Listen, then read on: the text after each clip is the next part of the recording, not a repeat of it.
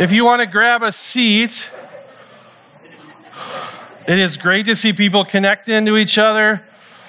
We're thankful that you're here. My name is Drew. I'm the pastor here at Hope Community Church in Columbia Heights, and thankful that you're here today.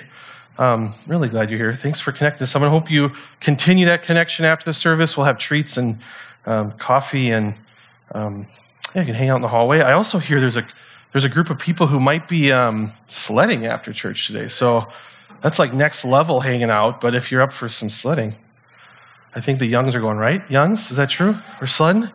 All right, the Youngs are taking you sledding if you'd like to go sledding. I think, or if you have kids who want to, you'll take their kids and go sledding? Get them lunch, maybe put them down for a nap. That'd be nice. They're so nice. You guys are the best. It is good to see you. And as Kelly had mentioned, it does feel like a heavy time. It feels like maybe we say that often, or maybe it is an extra heavy time. And we just wanted to take a second here as we get into our time in the Word today and open our Bibles to just stop and pray. And we're going to pray specifically today for the people of Ukraine and just all those affected by that. So if you're willing to pray with me, you're just right where you're sitting. I'm going to pray. And then we'll keep moving here. But we just want to take a moment to stop and ask God to be in that and do that together. There's something really important about not just doing that, but together as God's family here today. So let's pray right now. Please join me in praying.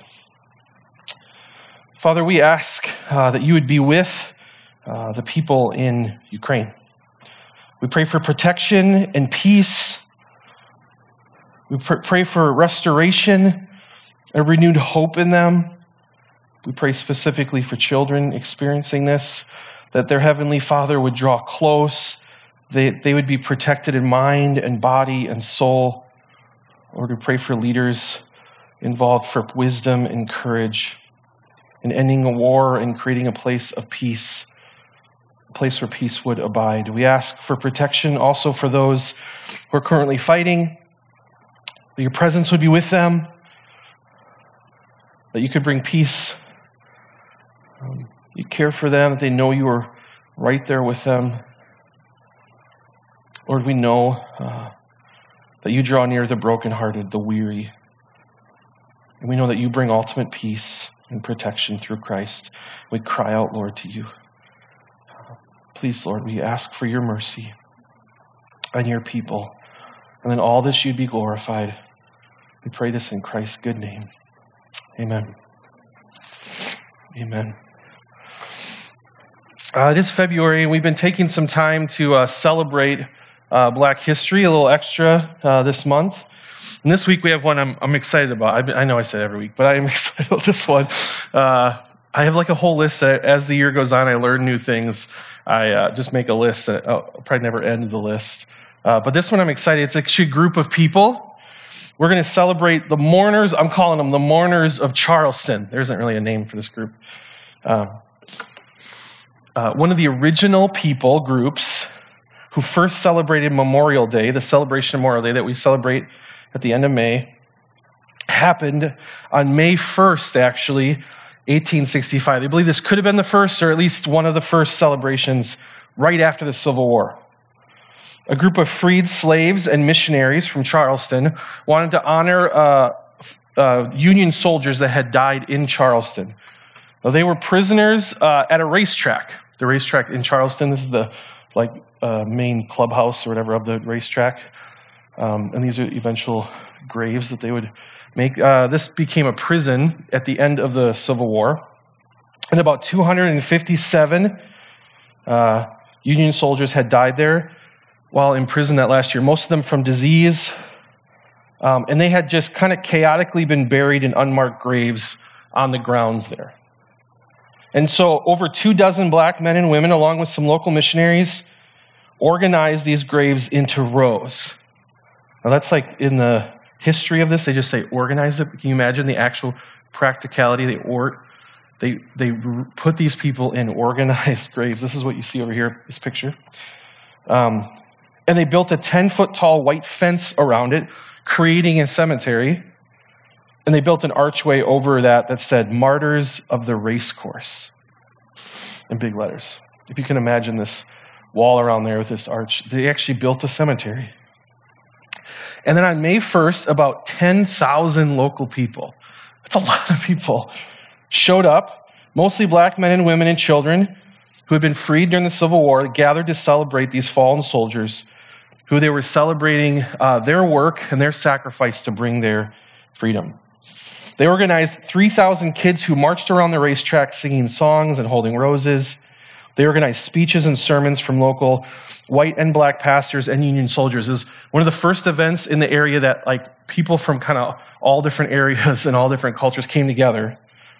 And they wanted to celebrate and honor these people. They sang patriotic songs while the local white and black regiments actually came together and marched around the graves to honor them. It all ended with a picnic where there was all these sermons and songs that were sung. A newspaper reported it was a procession of friends and mourners as South Carolina and the United States has never seen before. The grave sites looked like one mass of flowers.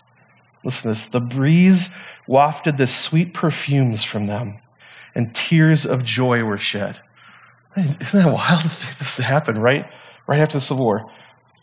This place of death and disease had turned into a place of celebration, of memorial, of a future that was brought because of the sacrifice of these people there. It's really an incredible story. For a while, it was a story that wasn't told very much, but later they found these newspaper articles in history and these photographs, and they realized this really incredible thing that had happened that day in Charleston, this cemetery turning into a place of celebration. You don't often hear a breeze wafted of sweet perfumes when you hear about people hanging out in a cemetery. Now, we have this really great story, this really great news, and we have even a better news today, which I'm excited to get to as we get into the book of Ephesians here. We have some good news about someone sacrificing so that people would have a future. It rings so true in our hearts because this story is really just a shadow, really just a sweet wafting of an even truer truth, an even better future that we all have. And I'm excited to get there. Today we are in the book of Ephesians that we're going to be in through the spring here. And last week we talked about the bad news of the beginning of Ephesians 2. If you remember, I'll just read it here so we can remember. It's just a few verses. As for you, you were dead in your transgressions and sins in which you used to live when you followed the ways of this world, the ruler of the kingdom of the air, the spirit who is now at work in those who are disobedient. All of us also lived among them at one time, gratifying the cravings of our flesh and following desires and thoughts. Like the rest, we were by nature deserving of wrath. We heard this pretty terrible news that we were dead in our sin, in our disobedience, not just in our actions against God, but also just kind of who we were. It just built into us. Since the fall, we have been sinners, disobedient, and dead. But we read that and we stopped there. We actually got to the end. We started talking about the really good news that Christ has rescued us, because that good news really wasn't that great a news unless we understood the really bad news. Pastor Steve, who is our senior pastor at Hope, preaching this last week, and he was just sharing an illustration that he used that I want to share. It kind of gives you a little flavor of this. No pun intended. He was sharing how he often is fishing all day long and doesn't eat. And all day, as he gets more and more hungry, he craves this burger and fries. So if you can imagine that, like all day you've been working really hard and you crave this burger and fries, like his favorite dive bar that he would go to. And so all day he'd crave that. It was like he'd suffer and feel that. And there was this craving for this burger. And when he sat down and ate it, it was so satisfying. And so we shared the bad news last week to understand how bad it was, really how dead we really were, to understand how good it is that this good news comes. We were dead, but because of his great love for us, God, who is rich in mercy, made us alive with Christ even when we were dead in transgressions. It is by grace you have been saved. And God raised us up with Christ and seated us with him in the heavenly realms in Christ Jesus, in order that in the coming ages he might show the incomparable riches of his grace, expressed in his kindness to us in Christ Jesus. This is where we're going to be at today. Ephesians 2, 4 through 7. We're going to keep walking, and today we get to the good news of this, that we were dead, and now we are alive. So let's just walk through this. If you have a Bible, you like to open it or take notes. Otherwise, the passages will be up here on the screen. We start with this, but because of his great love for us, God, who is rich in mercy, made us alive in Christ even when we were dead. We were dead, but he made us alive because of this love and his mercy. It is by grace you have been saved. So who did this? Who did the saving? God does the saving. He's loving. He's rich in mercy. He made Christ and made us alive even though we were dead because of this disobedience. It's really important that we stop here and just see there's a lot of words here that are describing who God is. Words that I don't necessarily always attribute to God because of my own pain or own history. Words that I often forget, even if I think maybe God has a little bit. In the book, Gentle and Lowly, there's actually a whole section kind of on this part of Scripture. And Dane Ortland says this. In Ephesians 2:4, which says God's rich in mercy, God being rich in mercy, being not becoming. A statement like that is taking us into the inner recesses of the Creator, into heaven's holy of holies, behind the inner veil, disclosing to us the animating center of God's very being and nature. He says, can you imagine? Just really the core of who he is. He is the spring of all mercy. It is natural to him. It is his nature and disposition because when he shows mercy, he does it with his whole heart. He is a fountain of mercy. He is a billionaire in the currency of mercy. That's my favorite one. He's a billionaire in the currency of mercy. And the withdrawals we make as we sin our way through life cause his fortune to grow greater and not less. Is that not a great picture? I often, when I think of God's mercy, I think of the baby pool that's in the backyard that fills with water and it fills with leaves and it gets gross. And he's describing here, do you understand the richness of his mercy? It's really much more of an ocean, of a huge lake of mercy. Like I can dive in and I can't reach the bottom. It's really important that we understand who God is. This passage is not just describing who we are, but ultimately, like the beginning of Ephesians, this is reminding us of who God is and what he has done because ultimately we want the glory to go to him. And so as we start looking at this passage, we want to be reminded of his rich mercy.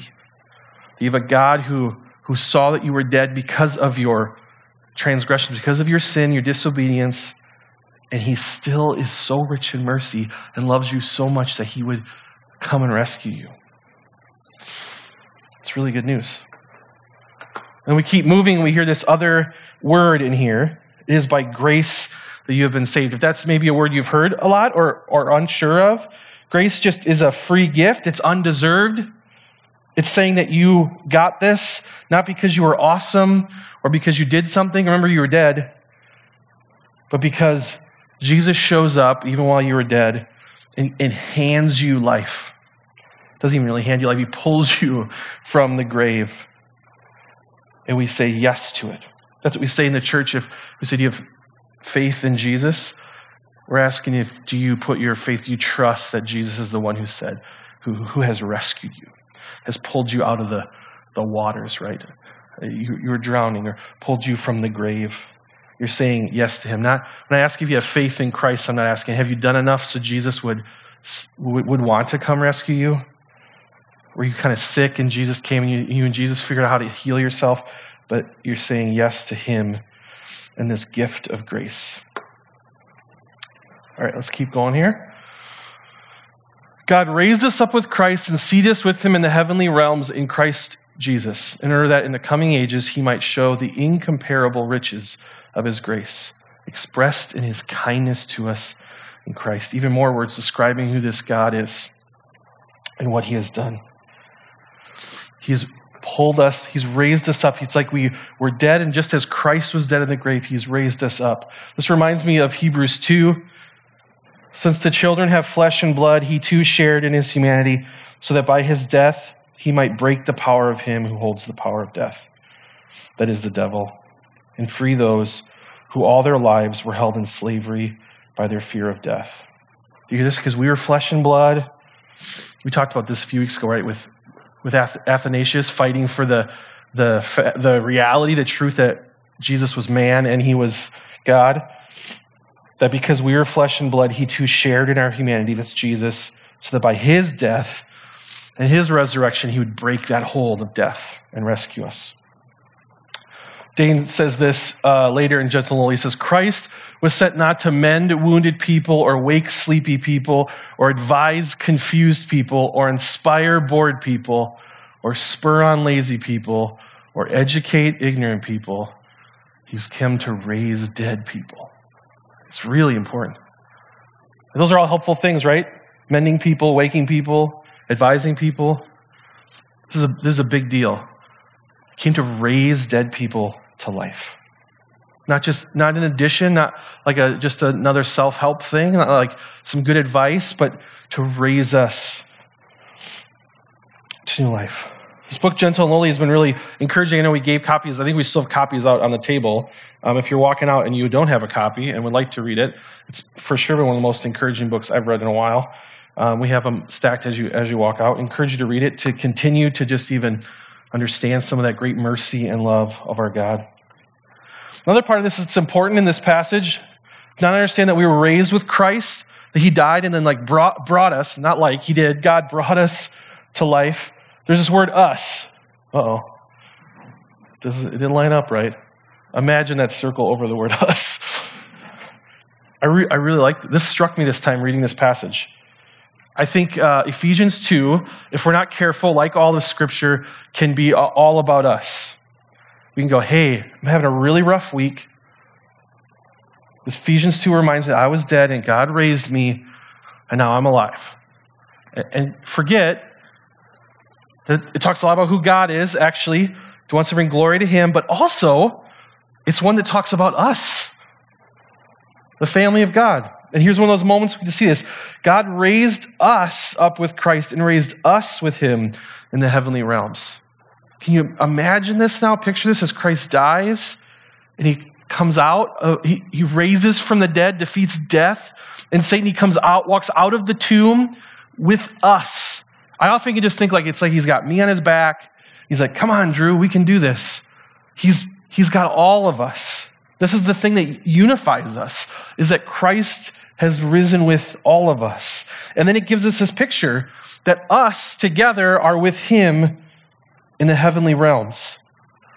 That us together, the church, his family, has brought all of us. That's even more incredible. That's even more mercy and more love. Not just he mustered up enough mercy and love for one of us, but for all of us. And there's some messed up people just in this room, right?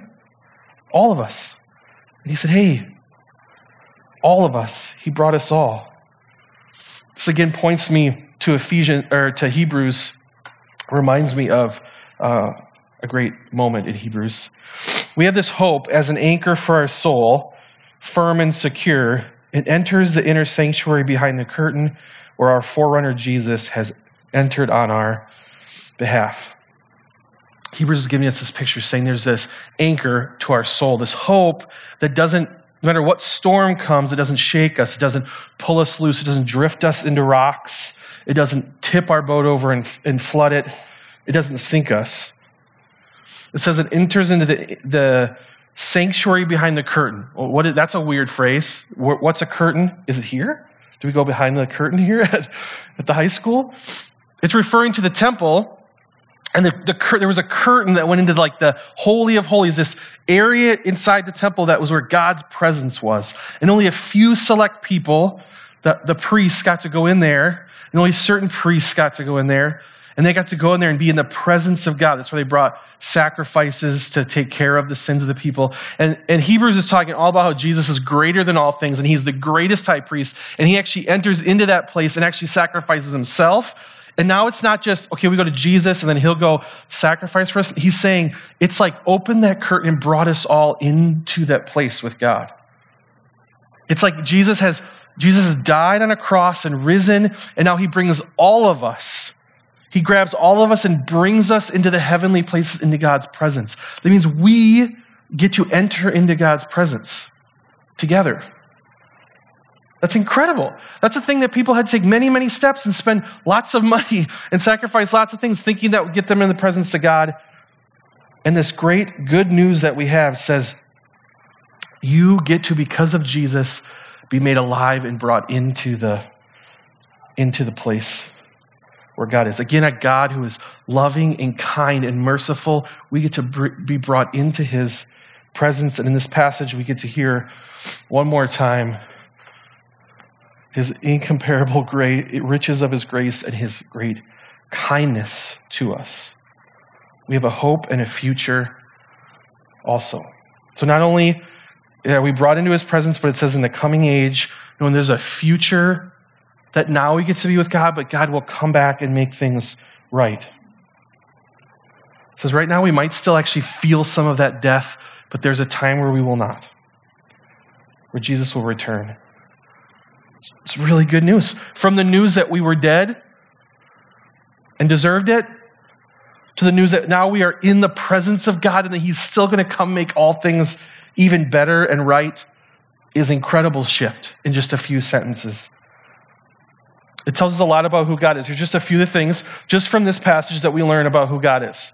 It's so important. As we know who God is, that informs who we are and informs how we act and how we behave, what our life looks like, how we overflow into others.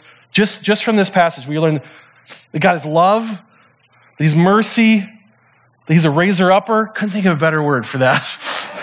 Riser? He's with us now, and he's with us in the future. He didn't come and say, like, okay, I rescued you. Now don't keep doing dumb stuff. I'll be back. He's with us. He's actually brought us with him to his throne in heaven, and he's rich in grace.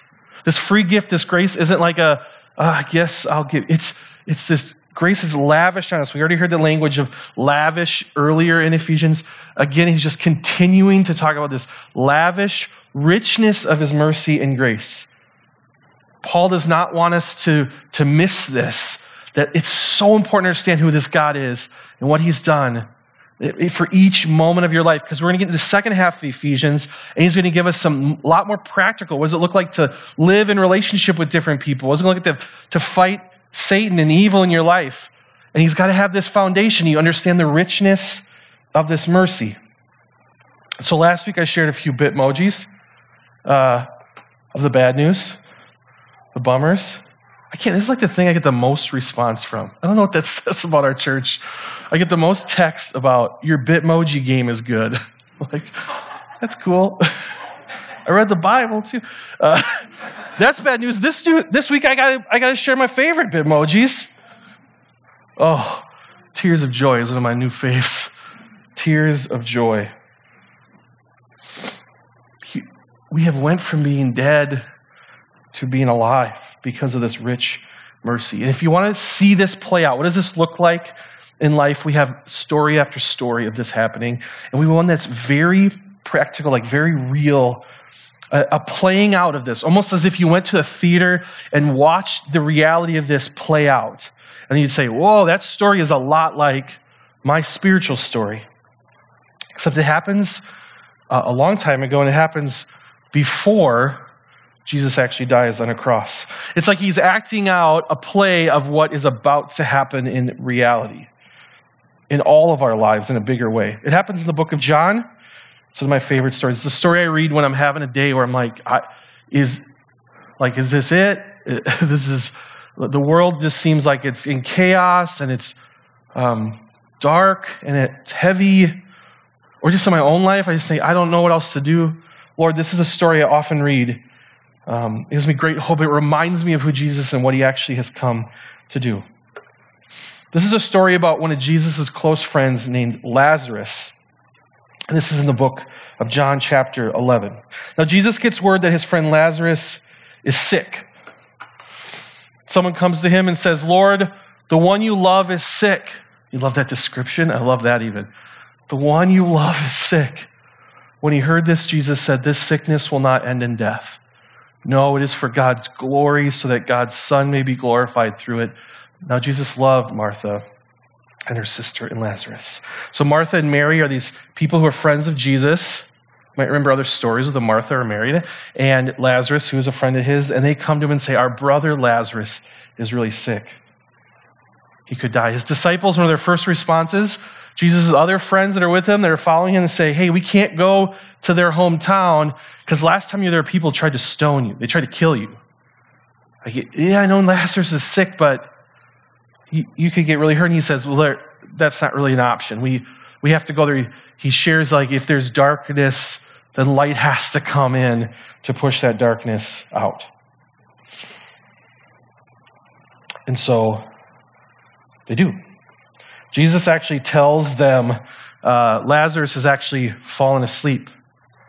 And they say, oh, okay. And then he says, well, okay, let me clarify that. What I mean by that, plainly, Lazarus is actually dead. Maybe you thought he was even just really sick and we had time to get there to help him. He's actually dead. He's gone. And for your sake, I'm glad I was not there so that you may believe. But let us go to him. Wow, can you imagine how that felt as a disciple? You thought, wow, it says he loves this guy. He says he won't let him die. But now he says it's good that he died so that we'd believe. There's something happening here, right? If you know this story, we're getting this sense of like Jesus is going to do something that will help us believe and put faith in this truth that he has power over death.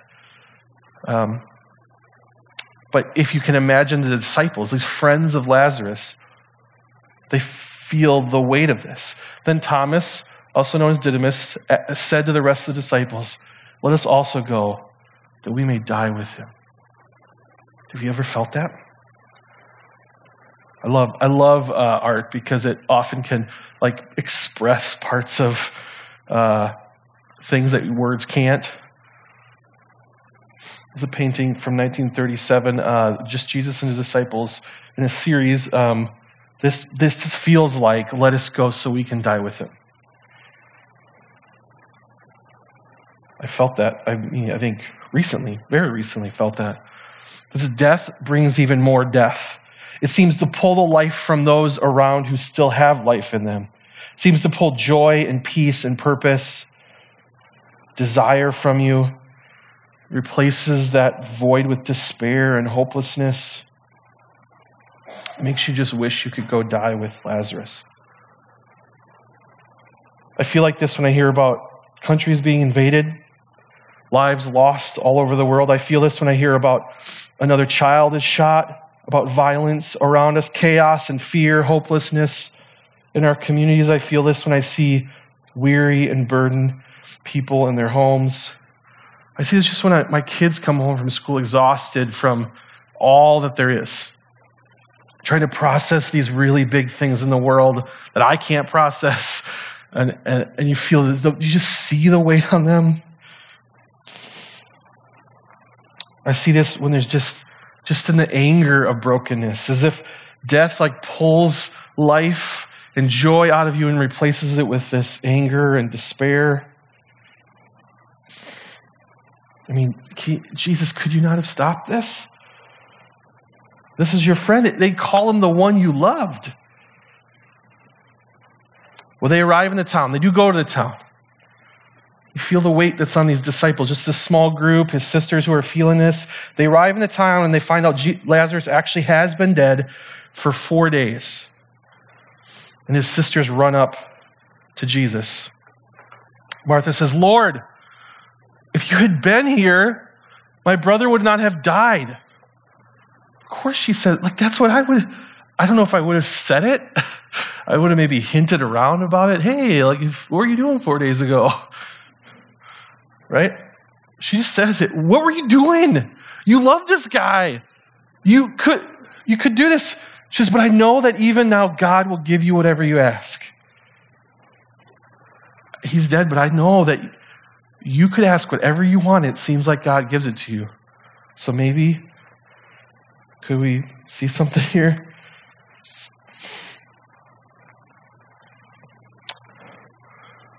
So then Jesus responds, he says, your brother will rise again. Remember, God's a riser-upper, a raiser-upper? Martha answered, I know he will rise again in the resurrection at the last day. She says, I know someday there'll be this time where People will raise from the dead. But right now, my brother's dead. He says, no, I am the resurrection and the life. The one who believes in me will live even though they die. And whoever lives by believing in me will never die. Do you believe this? He's saying, no, you're in the presence of resurrection of life.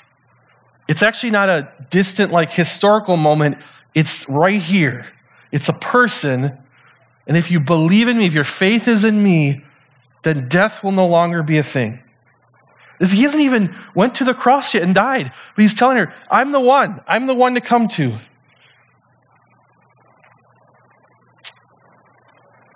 I mean, you can imagine she's just there crying at his feet. Broken.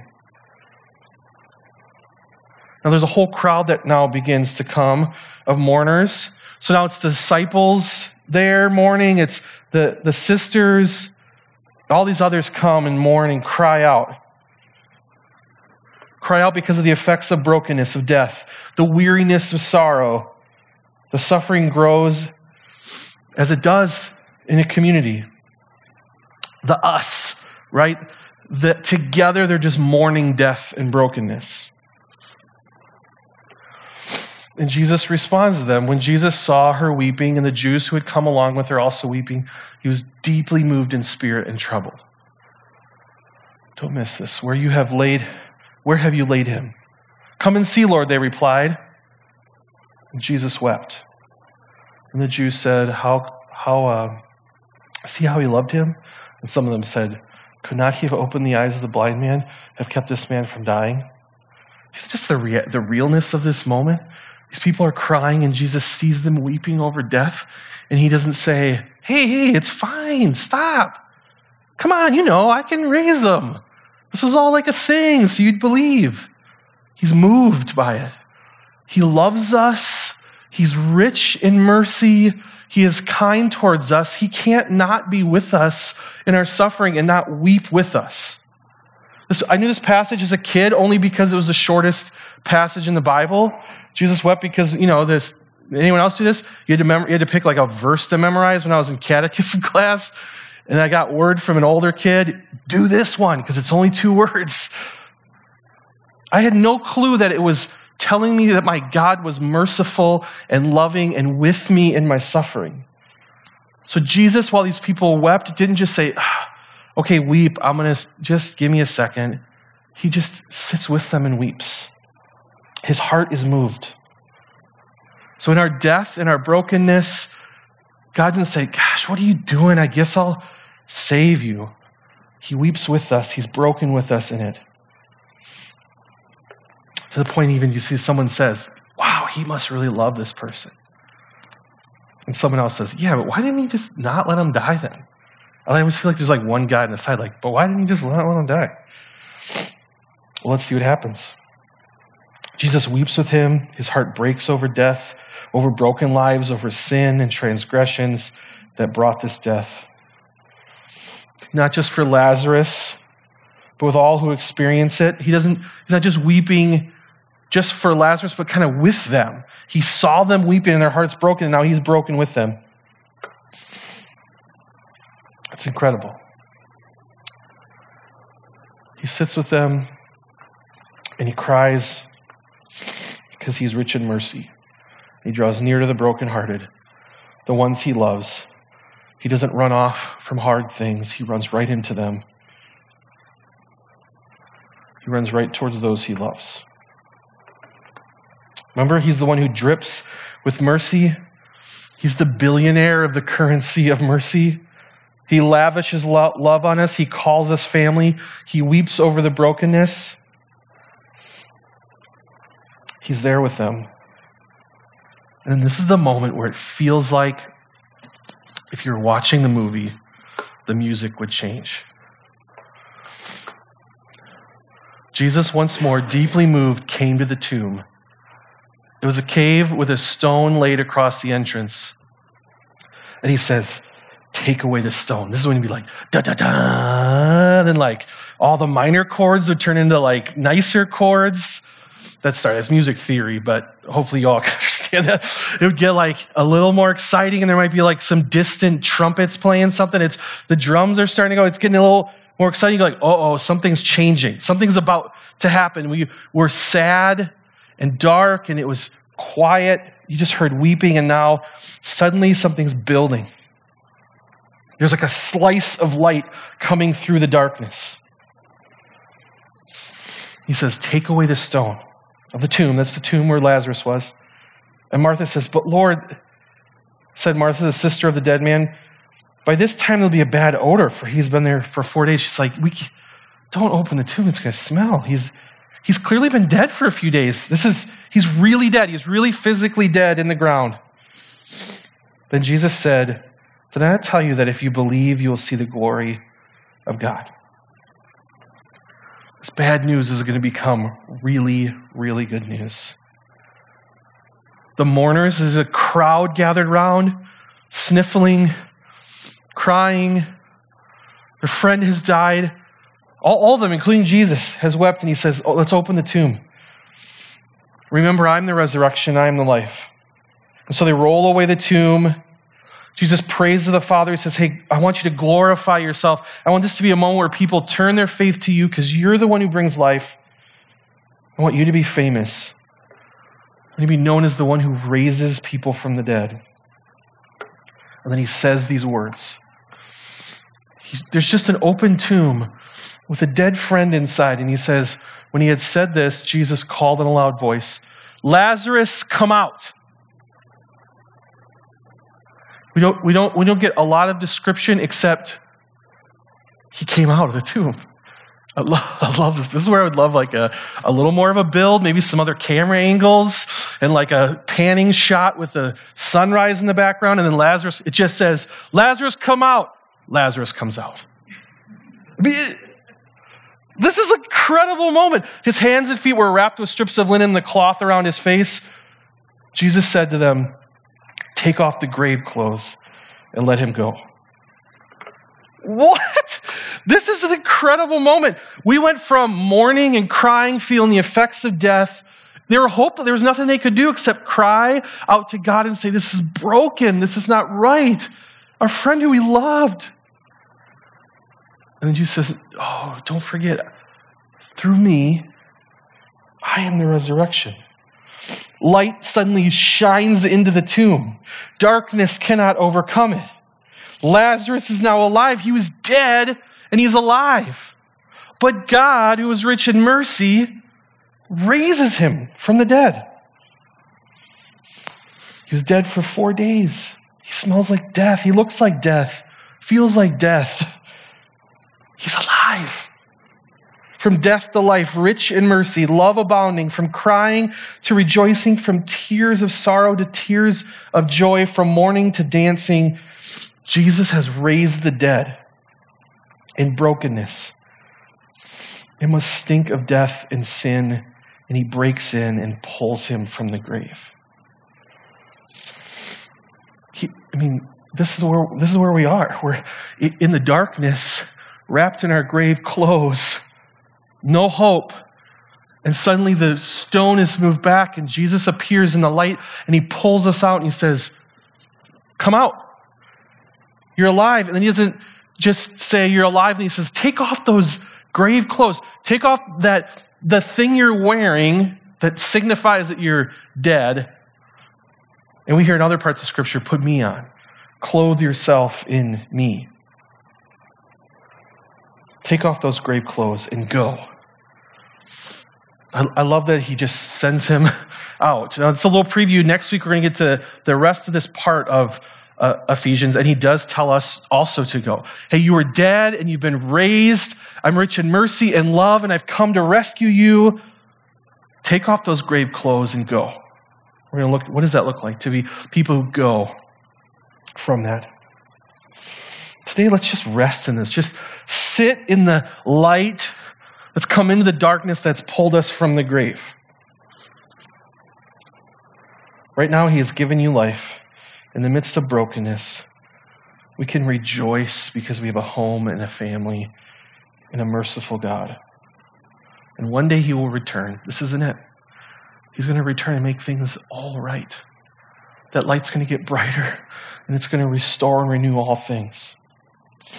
Until that day, we suffer and we will mourn, but we do not do that in darkness. The light has come through and we have new lives in Christ and a hope of a future in Him. This week I saw a moment that made me think of what this could look like.